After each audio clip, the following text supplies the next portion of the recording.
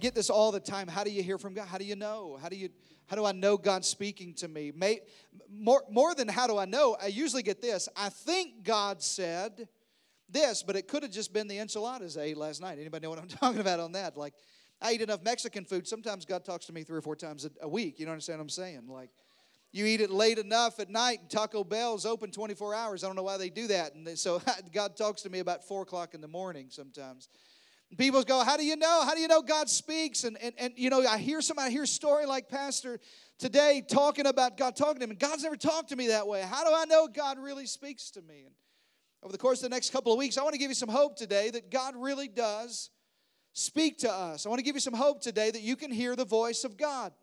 Over the next 4 weeks, I want to give you some hope that you can tune in, cut in through the noise of your life and sort of tune into the frequency that God has for you. Here's our theme verse that we'll use for the next couple of weeks. It's found in Proverbs, the 3rd chapter. It says this: listen for God's voice. This is simple.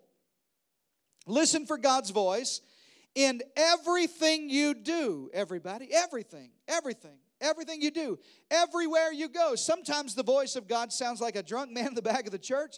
Sometimes the voice of God sounds like your wife. Amen, all the women in the room.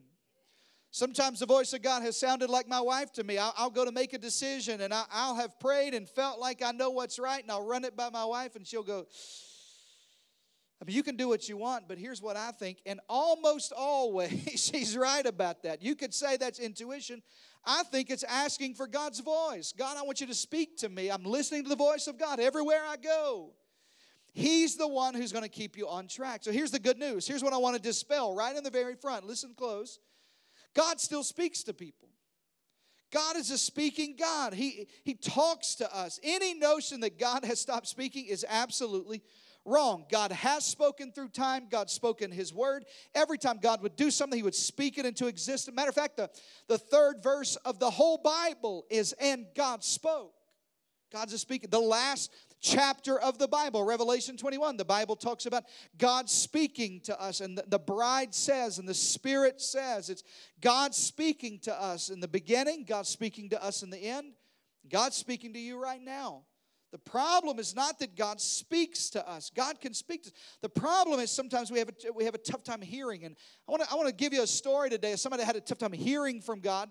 I don't know if you kind of fit in with this. You can relate to the exact particulars of this story, but I think you can relate to the principle. It's found in the book of 1 Samuel. Let me give you a little history about Samuel. Samuel is the prophet of God in Israel. Now, in the Old Testament, there was only one prophet in the whole country.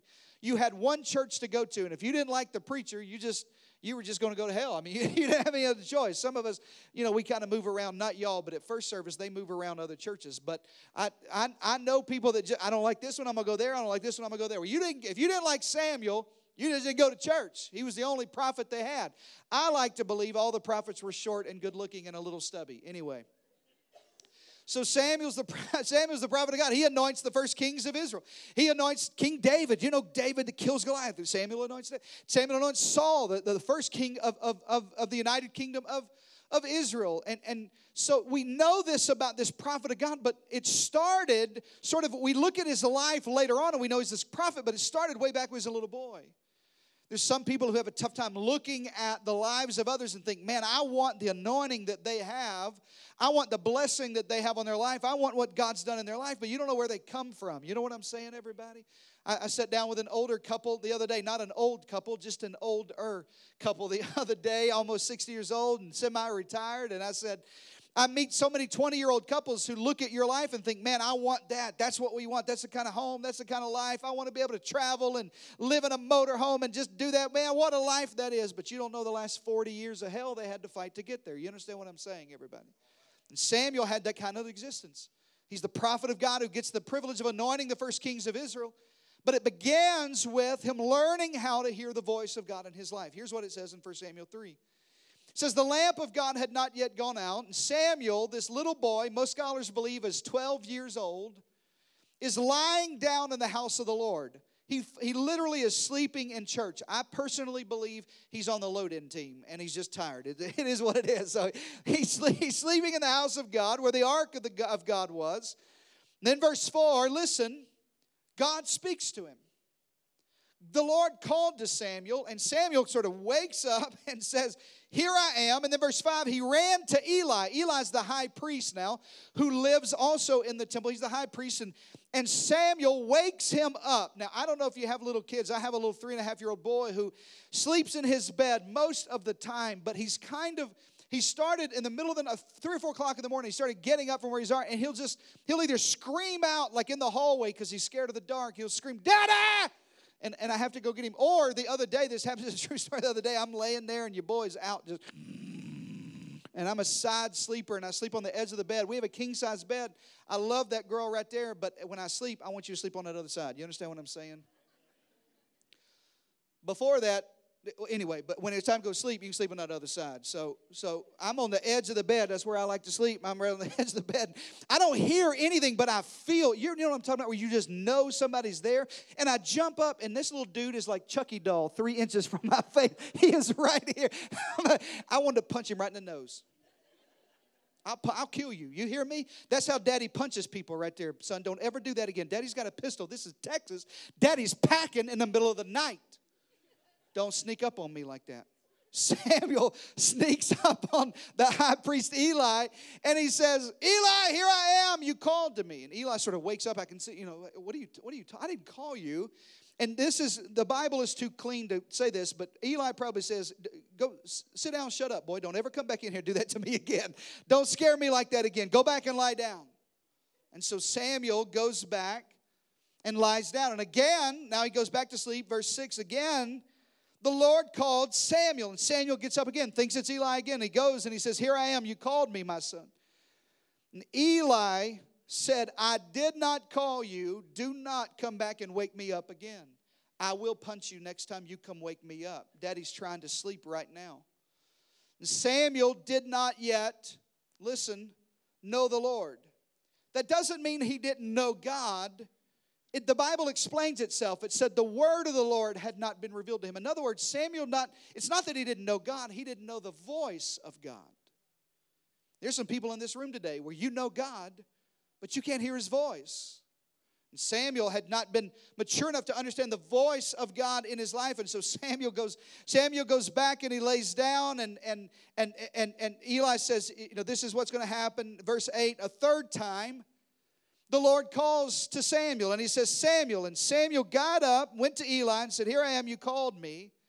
This is the third time, and if you're a parent, you know Eli did not go back to sleep. I'm still awake. I can hear you walking down the hallway, Joker, because I can't go back to sleep. You done woke me up 3 times. And he says, here I am, you called me. And then Eli, the high priest, realized, look at this, that the Lord was calling the boy. So Eli told Samuel what I'm going to tell you today. I'm going to teach you how to hear the voice of God. I want to give you some tools over the next 3 or 4 weeks to learn how to respond when you hear the voice, how you know God's talking to you. Go and lie down, and if he calls you, if you hear the Lord call you, say, speak, Lord, for your servant is listening. So Samuel went and laid down in his place, and the Lord came and stood a 4th time, just as the other times. Now here's what I love about God. The first 3 times, the Bible just says God called him. God called him. God called him. The 4th time, the Bible says, the Lord came and stood there. You look at me in my eyes. There's some of you, the enemy's convinced you that God doesn't know where you are. God doesn't talk to you. God doesn't hear you. God doesn't know where you are. You hear me? God not only knows where you are, but if you're desperate enough to hear the voice of God, he'll come to where you are. He'll come to where you are. He'll stand in your room and talk to you. And the Bible says the Lord stood there calling just like he had at other times, Samuel, Samuel. And Samuel now, the voice didn't change. Now Samuel's response changed, and he says, speak, Lord, for your servant is listening. And the Lord said to Samuel, I'm about to do something. Now God gives Samuel purpose. Now God gives Samuel direction for his life. I'm about to do something in Israel that will make the ears of everyone who hears it about it tingle. In other words, I've got something big I want to tell you. I just had to get your attention.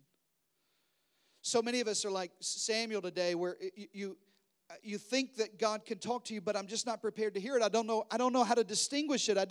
I think I heard it, or maybe that was God, or I don't know what to do with this. And God is a speaking, he's an announcing God. Every time God would do something, he would announce it in the Bible. When Jesus was born, the angels announced that there's going to be a baby born in Bethlehem. He's an announcing God. When Jesus begins his ministry, the Bible said that heaven opened up and the voice of the Father said, "This is my beloved Son in whom I'm well pleased." He's an announcing God. I'm an announcing dad. Anyone know what I'm talking about like that? We have a 2-story house in my home. I have 2 little babies, and they play upstairs in the playroom, and we're downstairs. Daddy's got his shoes off. I got a Coke Zero laid back, and I'm watching Netflix. I ain't trying to get up and deal with y'all. And I can hear the noise going on upstairs, and I can hear the screams, and I can hear the cries. But Daddy's trying to watch his shows. I'm watching my stories. I can't get up right now. So I'm an announcing kind of dad. So I'll say something like this: "I'm about to come up there." Y'all ever do that? Y'all ever say anything like that? Just like that. I'm usually about to go up there about 30 minutes. That's how long I'm about to go. Don't say it one more time. And if I don't see blood dripping off the staircase, everything's okay. Honestly, I let it just happen, just whatever happens. But I announce what I'm about to. And then when I finally get up there, now it's time. Somebody's going to get whipped. Somebody's going to get a spanking because I had to get up. Here we go. I announced to you what I was going to do. Now listen, in your life, believe this or not, God wants to announce to you the things he has for you. The things he's planned for you. The things he has prepared for you. It's not that God isn't speaking. Matter of fact, here's what I want you to write down. God doesn't have a speaking problem. We have a hearing problem. It's not that God isn't speaking to me. It's not that God doesn't want to talk to you. It's that my ears aren't tuned into the right frequency. Samuel didn't get it the first time. He didn't get it the second time. He didn't get it the third time. How many of you are glad that God doesn't give up on you when he's trying to get your attention, everybody? You know what I'm saying? Maybe you live that kind of life, second and third and fourth and fifth time and 100th time, God finally shakes you and gets your attention. Finally, Samuel wakes up and is able to discern the voice of God in his life. And so many times, again and again, people fall into the trap thinking, God doesn't want to speak to me. I can't hear from God. I don't know what's going on. And we start playing the comparison game. I think the sin of our generation is comparison. I really believe that. I think it's the sin of our generation. It's mommy guilt. It's you looking on social media at their life, and your life doesn't look like their life. And why does God speak to them? And why did God bless them? And why does everything seem to be all right in their marriage? And my marriage is terrible, and theirs looks good. And we play this game of, I don't understand, God, why I can't hear from you and why they can hear from you. I find myself believing that God can speak to you, but I struggle with believing that God can speak to me. And we go, God, I don't know what this sounds like. I know that you talk, but listen to me. I want you to know that some of you are in a critical season right now. Some of you, honestly, you came to church today in a critical season. You came to church today needing direction, needing to know, God, what do I do? Where am I at? How do I make this move? How do we get back on track? How do we fix our marriage? How do we get, God, what do I do with this business? Is it time to sell? Is it time to retire? Is it time to walk away? God, I need to hear a change. I need to hear from you. I need God's voice. Let me give you some hope today. Look in my eyes. Listen very closely to me. God wants to weigh in on your situation. God wants to speak to you. It's not that God isn't speaking. It's that I want you to get your ears in a way that you can tune in. I love the title of this series, Frequency, because it talks about tuning in to the voice of God. I'm a child of the 80s. I grew up in the 80s, and I had a 1988 Mazda MX-6. Where y'all at, everybody, on that 1988 Mazda? It was 2 doors. I had a sunroofs, and the girls absolutely loved it. Are you hearing me right now? I didn't have a CD player. I didn't even have a tape deck back in that. You remember when the tape deck, you could put the tape in and make the CD player? That's how you had to make all that stuff work. I didn't have any of that. All I had was a radio. We just had a radio. And if you're 20 or younger, this is interesting. It's not a satellite. It has commercials and all kinds of crazy stuff. And I had this dial on the radio. And the way mine was is it had like all of the frequency, 107.9. You know what I'm talking about? All the Spanish stations. Where all my Spanish speakers are. You know what I'm talking about? And then early, all the Christian stuff was in the 88s. You know what I mean? I was never on that right there. And I would tune into, and I grew up, my parents loved talk radio, and I grew up I love it today. I listen to talk radio from 9 o'clock in the morning to 9 o'clock at night. It drives my wife crazy. It drives her absolutely loony. But I love it. I grew up hearing it, and I can remember in my mind's eye sort of tuning into, changing that station.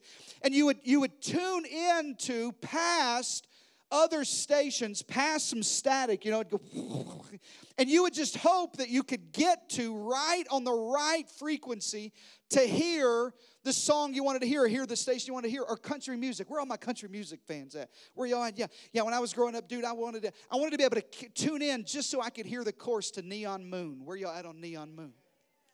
That's real country, by the way. Luke Bryan, not real country. Neon Moon's real country. That's right. I would want to tune in and stay in on that frequency, and I would just pray long enough that I could stay onto this. And listen, now most people don't even know what a radio is that has that frequency until you get in an emergency. All the power's out, a storm's brewing, there's a hurricane, a tornado, a thunderstorm. All the cables gone, all the satellites gone, and you go get your radio trying to tune in to hear the weather. You need instructions about what to do. Now listen to me. This is the way most people view the voice of God. That you only want to tune in an emergency. I only want to hear from God when things are bad. One of the hardest jobs, honestly, Bishop would attest to this, one of the hardest jobs I've had pastoring, Bishop, is when I see people come and go from church. I know that when you come, there is most likely a problem. And as things get better, I see some people drift away from church because things got better. And when they come back, without ever knowing the story, I know you need a word. You're in an emergency. You need to hear from God, so you're tuning back into that frequency. Here's my question. What if you could live your whole life tuned into a frequency where you could always hear from God? What if you could prepare your life? What if you could get in a position where you didn't have to wait for an emergency to tune in, but you were always on a frequency where God could speak to you? That God doesn't have a speaking problem, but that my ears are ready to hear from God. How many of you would love to live that kind of a life, everybody? That's really what I want for you, honestly. That's my hope for you, is that you sort of get some consistency in your life, where there's this consistent frequency. Listen, it's not a transmitter problem. The radio in your car is a receiver. It's not the problem of the person on the other end with a microphone. It's not God's problem. God's constantly speaking to you. It's a receiver problem. And over the next couple of weeks, I want to give you some tools to sort of be able to tune into, to find the frequency where God is talking to you and live your life sort of on that frequency where you can hear from God. The first way I know how to do that is to get your heart prepared to hear. Because honestly, anything I give you over the next couple of weeks, some practical tools about how to hear from God, how God speaks to your life, if your heart's not ready to receive, if you're not tuned in, if it's not right, if you don't have a radio even, if you don't have a spiritual life that even has an antenna up to hear from God, it's never going to work. So I want to give you 4 ways today that you can prepare your ears and your heart to hear from God. I call these the 4 listening hearts. They're found in a parable that Jesus tells about a farmer. Here it is in Luke the 8th chapter. Read along with me. A farmer went out. This is normally how Jesus would tell a story, a parable. A farmer went out to sow his seed, and as he was scattering the seed, some fell along the path, and it was trampled on, and the birds ate it up. And some of the seed that he scattered fell on rocky ground, and when it came up, the plants withered because they had no moisture. This is I'm scattering. He's trying to, and now there's 2 different scenarios where the seed doesn't take root. Verse 7, other seed fell among thorns, which grew up and choked it out. It choked out the growth that started coming up. Verse 8, still other seed. Interestingly enough, the first 3 fall on bad soil. The last one's the one that finally gets it right. I don't know if it's true in your life, but in my life, usually that's the way it is. I got to hear it 3 or 4 times, and then finally I get it. And that good soil comes up, and it yields a crop. And if you're wondering what my prayer for you is, here's my prayer for you as a church. As your pastor, here's my prayer for you as a couple, as a married couple, as a business owner, as a real estate agent, as a banker, somebody that works in an assembly line, somebody that gets up every morning, gives your very best. In your finances, as a parent, raising kids. My prayer for you is this, that there's something that plants in your life, that there's something that the Word of God takes root in your life, and it produces 100 more than was sown. I want you to live that kind of abundant life. Matter of fact, we've planted this whole church around this idea, that you can have an abundant life. That living for God isn't depressing and dull and dead and dry and cold. They can be vibrant and life-giving. You can walk out of church with your head lifted up and a smile on your face, and you can beat depression, and you can have joy, and you can have a vibrant, spirit-empowered life that you live for God, that you really do have 100-fold of the thing that's sown into you. My hope is not that my preaching just gets in your heart. My hope is that it produces a crop that changes your whole life, everybody. I want your life to be better. Here's the way we always say it at City Hills.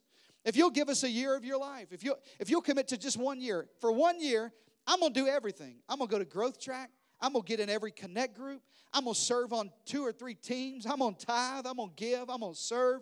I'm just going to go all in. I'm going to put all the chips in on the table. And here's my promise to you. A year from that day, you decide to go all in. Here's what I believe. I think you're going to see a harvest 100-fold more than you've given. I really believe the way God's economy works and the way that this church is designed is not that we want something from you. That's just not the kind of church this is. I want something for you. I want your life to be productive, and I want you to grow. I want you to harvest in your life a healthy marriage, great kids, a good job, God blessings on your life. And when he said this, here's what's interesting about this parable. He talks about all of this soil, and then he said, he who has ears, let him hear. Jesus connects hearing from God to the soil of your heart, because soil matters for harvest. And there's some people in the room who haven't heard from God, not because God isn't speaking, not because there's not seed that is being sown, but because the soil of your heart isn't ready. It isn't ready to receive what God has for you. If I toss seed on this stage and you come back next week, you come back in a month, it's going to be sitting on this stage. Nothing's going to grow up from this stage, everybody. You understand what I'm telling you? Because this isn't the right soil. But if you toss it in the right soil and you come back a month later, it's now grown in your life. I want you to grow in the way that you hear from God. Is that your prayer, everybody? Shout amen to that if that's what you want in your life. So Jesus kind of gives us, and this is rare for Jesus to do, but he actually explains the parable. Rarely does he do that. When he would tell a prayer, rarely would he give, and this is what that means. But he does in this parable, Luke 8:12.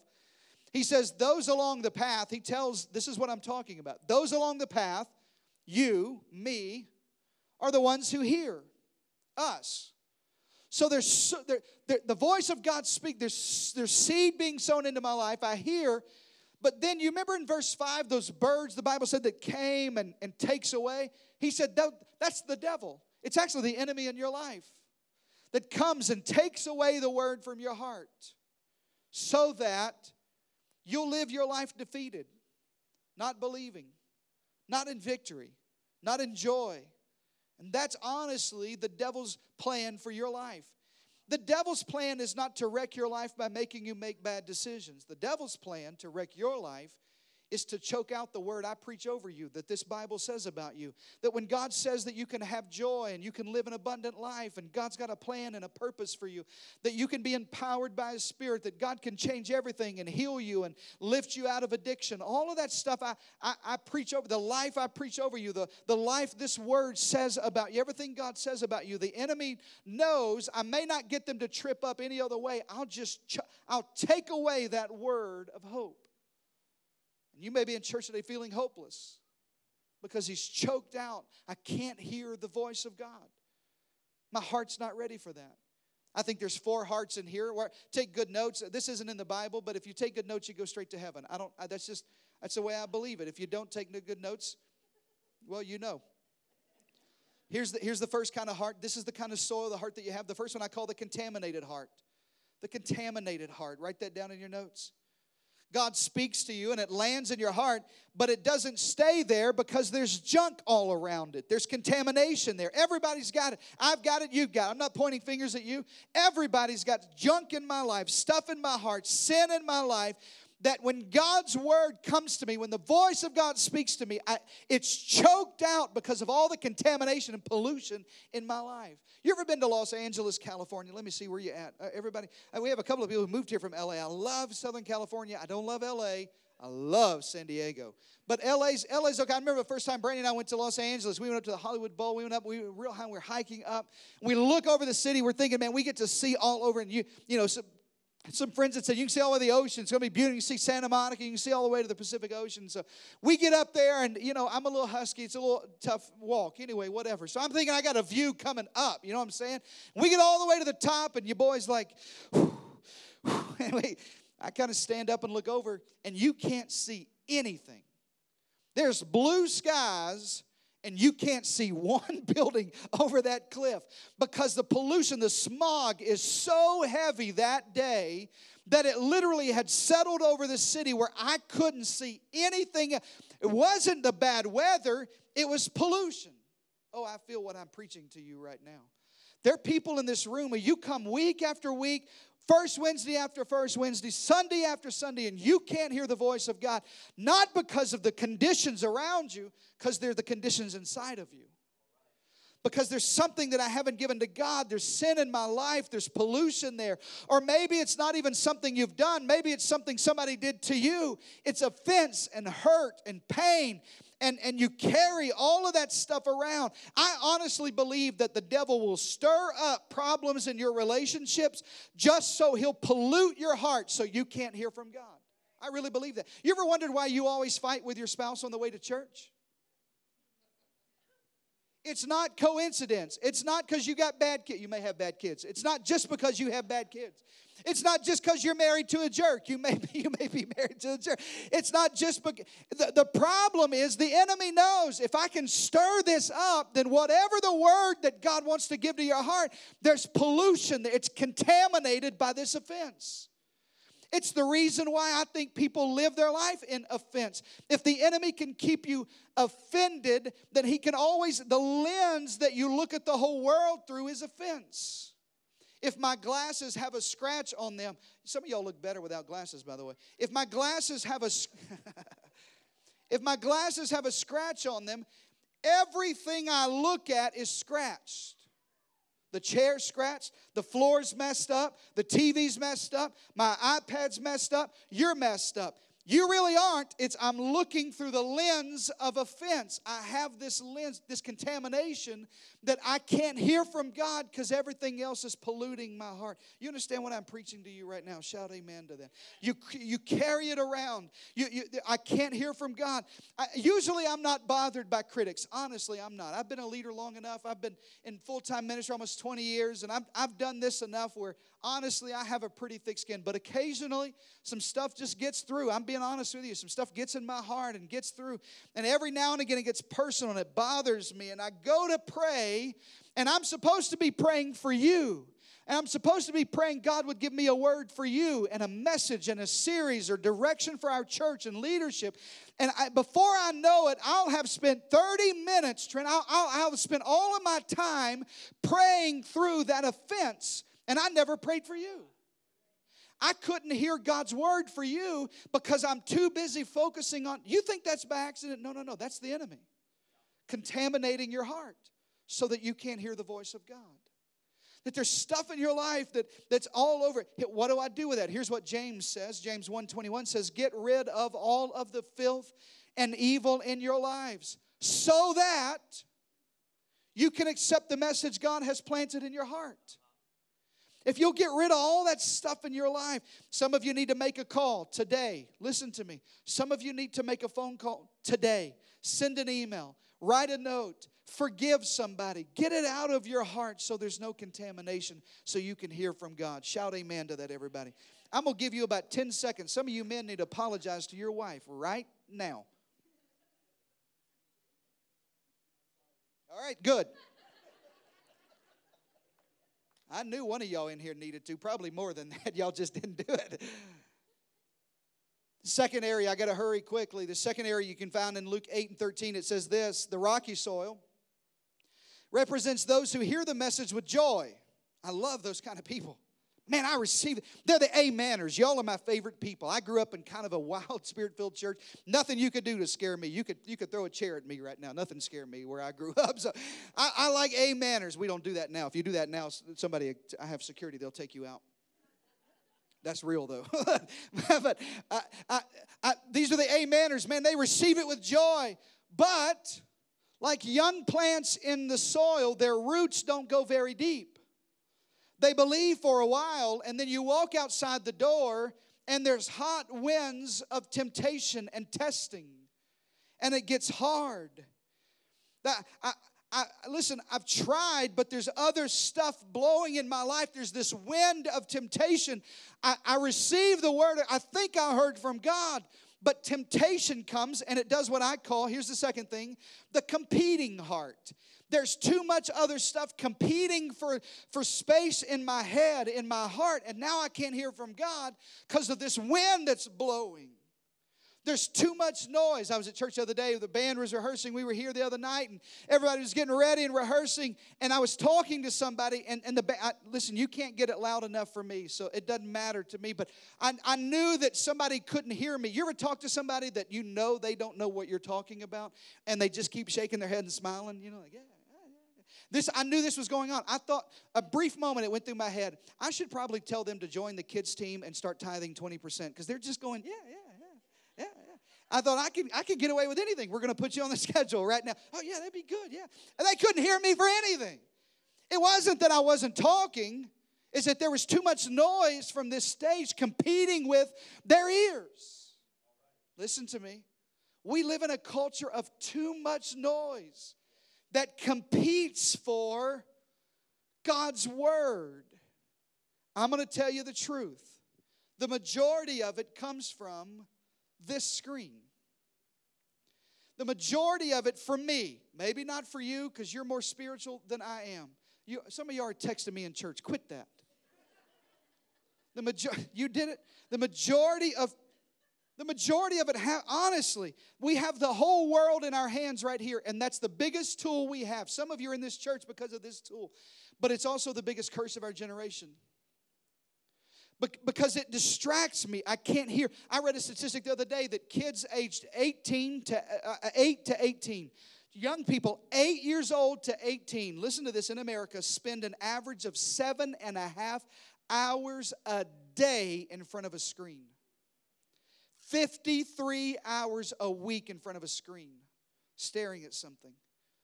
It's competing for the average American checks their cell phone 150 times a day. Some of y'all are above average. You're overachievers. You know what I'm saying? Like 300-400 times. I think somebody just called me.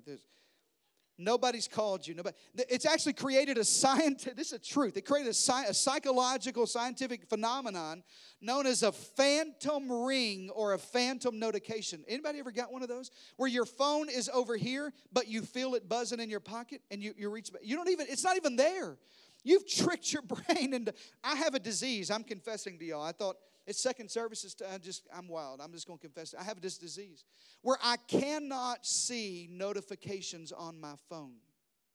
If I see a red dot for an email, a text message, an update, and anything, I am bound by science to answer it and reply. Do you understand what I'm telling you? Anybody else have this disease? My wife does that. She has the opposite of this disease. If one email comes into my inbox and I see that little one, I got to answer it. I got to see what it is. I got to reply. I got to put it in the right folder. I got to organize it. I'm telling you the truth. I leave my life when I go to bed at night at inbox 0 every night of my life. Glory be to the Father. Amen, everybody. My wife at this current moment has about 30,322 messages unread in her inbox. And there they are. And I'll look at her and I'll say, babe, I'm getting the shakes. Like, I'm getting nervous talking about it. How do you live your life with that? Why? I'll tell her, babe, did you get that email? She said, probably, I don't know. I got a bunch of emails. I don't know. Yeah, sure. I got it, yeah. It drives me crazy. I have to check it over and over. Here's the problem with that. The problem with this disease about notifications is there's times in my life when I need to be present and hear from God, and I can't because there's a competition going on for my attention. I'm confessing to you. I'll do it first thing in the morning. I'll roll over after Henry and I punch him in the eyes for being so close to me. I'll roll over and I'll check my phone at 3 a.m. You do it too. Do not lie to me. Instead of talking to God. And I'll go through my day and I'll think, God, I need direction today. God, I need wisdom. Our church is making some decisions right now, about our future and how we move forward. And we're praying and believing for a building, everybody. We're believing God. God's going to work it out. God's got something right for us. Shout amen to that, everybody. And we're praying for it. And I'm asking God for wisdom. God, we got to have money. We got to have the right place and direct us and don't make us make a wrong decision. And sometimes I go, God, why aren't you talking to me? And He is. I'm just distracted. I've started my day on Facebook instead of asking God, God, what do you have for me today? God, listen, I'm asking you, before you clear your notifications this week, just take a whole week with me. Open your Bible first. Don't read your Bible on your phone in the morning. Because a text message will come in, you'll get distracted. Some of y'all, you don't even have a real copy. Go get your grandma's big family Bible where she put all the weddings. You know what I'm talking about? Big one. You got to flip it like this right here, Get it. Read that in the morning. Everybody okay with that? I don't want it competing with God's voice in my life. It happened to people like Mary and Martha in the Bible. Luke 10 says there were two sisters there. One named Martha, one named Mary, who were seated at the Lord's feet. Jesus was there. One was listening to His teaching, but Martha, the other one, was too obligated, too busy, too occupied. She was distracted with much serving, which, by the way, that doesn't mean serving on the dream team. You can't get distracted with too much serving on the dream team. Amen, everybody. This is where I hear from God. She was distracted by everything else in her life. Same conversation. One sister heard, one sister was distracted. There's a competing heart. Here's the next one. I got to hurry. Luke 8:14 says, the seed that fell among weeds stands for those who hear, but as they go on their way, they're choked by life's worries and riches and pleasures. And so here's what happens to them. They never grow up. They never mature. I meet this more oftentimes than probably any other heart that I meet. I call it the childish heart. It literally is an immature spiritual heart. It's spiritual immaturity. You ever tried to grow a weed in your yard? Not weed. A weed. If you've ever tried to grow weed in your yard, don't tell me. Confess to Bishop, he's there again. If you're drunk or growing weed, talk to him. Have you ever tried to grow a weed? Nobody's ever tried to. Weeds just naturally come up in your yard. They'll just naturally go. And if you let them long enough, they'll take over your whole yard. Because this is actually the same as weed and weeds. Actually, it takes over your whole life. It just takes over everything in your yard. And if you have a neighbor who has weeds all over their yard, it lends to neglect. That's what you know. They're not taking care of the yard. The yard isn't growing up. They've stopped trying. They're not putting out fertilizer. They're just letting it, whatever happens, happens. And listen, there's some people who your spiritual life, weeds have come in and attacked and choked out the Word of God simply because you haven't been mature enough to care for what God has given you. You've never grown up. Now, for about 2 minutes, I'm going to preach hard, and then I'm going to go back to being Levin. I'm going to go to Joel Osteen. I'm going to be T.D. Jakes for 2 minutes, and I'm going to go be Joel Osteen in just a moment. But you look in my eyes. I will not have a church of spiritually immature people. My hope for you is that we are mature enough to go, I'll get up early to serve because I love this. I've given my whole life to this. It's never an imposition to ask. I'm going to give. I'm going to serve. We're going to pray. We're going to fast. We're going to give to missions. We're going to do more. And as soon as I give more, I'm going to stand up and say, how much more can I give? That's not because we're a dictator. It's because we are spiritually mature people. Shout amen to that, everybody. When you're a child, you don't have to cut your grass. But the weeds will come take over. When you mature, when you don't neglect your spiritual life, then suddenly the Word of God can grow free in your life. You okay with that, everybody? I'm back to Joel Osteen. Look at me. Everything can happen right. But you got to grow up. You got to get spiritually mature. I got 2 babies, and Brandy and I are pretty, we have a pretty decent vocabulary as adults. We have a pretty sophisticated vocabulary. But when my kids are around, even my 6-year-old, we still talk baby talk. Anybody do that? Still talk baby talk? We do. We call my little girl, her name is Hazel. I don't know why we call her this, but we call her Pee-Pie. I don't have no idea why. And we call my little boy Bubby, not Buddy, because he can't say his D's. And so we say Bubby and Pee-Pie. Now listen, I'm more sophisticated than Bubby and Pee-Pie. You understand what I'm telling you? I can speak to my wife in more sophisticated tones. But when my children are around, they're not mature enough to understand our conversation. Oh, I'm helping somebody right here. So we dumb down our conversations so that we can get on their maturity level. Some of you are asking God for divine wisdom, but He can't speak to you in wisdom because you're too immature to receive it. So God's trying to give you direction in your life. God's trying to give you the will of God for your life. He's trying to speak into your marriage, speak into your hope, speak into your finances, speak into your spiritual life, but you're too immature to understand the language. You're too immature. I don't know what you're saying right now. I'm dissatisfied with the level of communication I have with you, but I'm too immature to be able to hear from you. Spiritually mature people get up 15 minutes earlier so they'll pray, so they'll read their Bible. Spiritually mature people come and they serve and they give and they do it with a smile, and we choose joy because I will not have a childish heart. Shout amen to that, everybody. You know the best way to do this? Here's the only way I know. Hebrews 12 says it like this. It says, we are surrounded by so many examples of faith that we get rid of everything that slows us down. That's maturity. Especially sin that distracts us. And we run the race. Notice all the we's. The best way I know for you to get spiritually mature is in a group or on a team. You cannot grow up alone. You need a family. That's why I ask you every week. It's why I talk to you about getting on the growth track, joining the dream team. That's not because we want something from you. That's because I want you to grow spiritually. I want something for you. It's why I ask you to get in a connect group. It's not because we want something from you. It's because all of these we's are responsible for your growth. Shout amen to that, everybody. Here's the last thing. Henry, come play because I'm almost done and I'm really not done. Luke 8:15 talks about the last one, a contaminated heart, a competing heart, a childish heart. And here's what Luke 8:15 says. But the seed on good soil stands for those with a noble and good heart. And here's my hope for you over the next 3 or 4 weeks. Who hear the word. You learn how to hear the voice of God in your life. You learn how to hear how God speaks to you, how God will direct you, how God will give you wisdom, how God will order your steps. I need that, everybody. I need that raising kids. I need that in my marriage. I need that in this church. Amen, everybody? I need to hear from God. I want to be able to hear the word. I want to retain the word.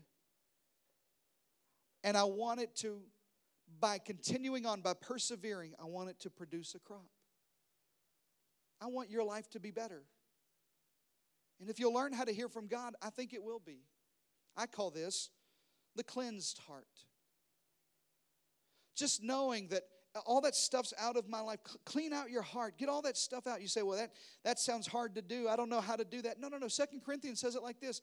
Let's make a clean break with everything that defiles us or distracts us, within and without. Sin that's inside of me and offense that's outside of me. And let's make our entire lives able to hear from God. It's a simple word. Honestly, we kind of run away from it in church sometimes, but it's a Bible word, and it's this. I want you to repent. I want you to you're going this way, and I can't hear from God today. I want you to turn around and go this way so you can hear from God. I'm going this way, and I feel like God's silent, and He's not giving me direction, and I don't know why we're here, and I don't know how we got here, and I don't know how it's going to get better. But if there's something in my life, if there's a heart, it's not a speaking problem. If there's a listening problem I have, I'll turn around. I'm going to repent, and I'm going to go this way so that I can hear the voice of God.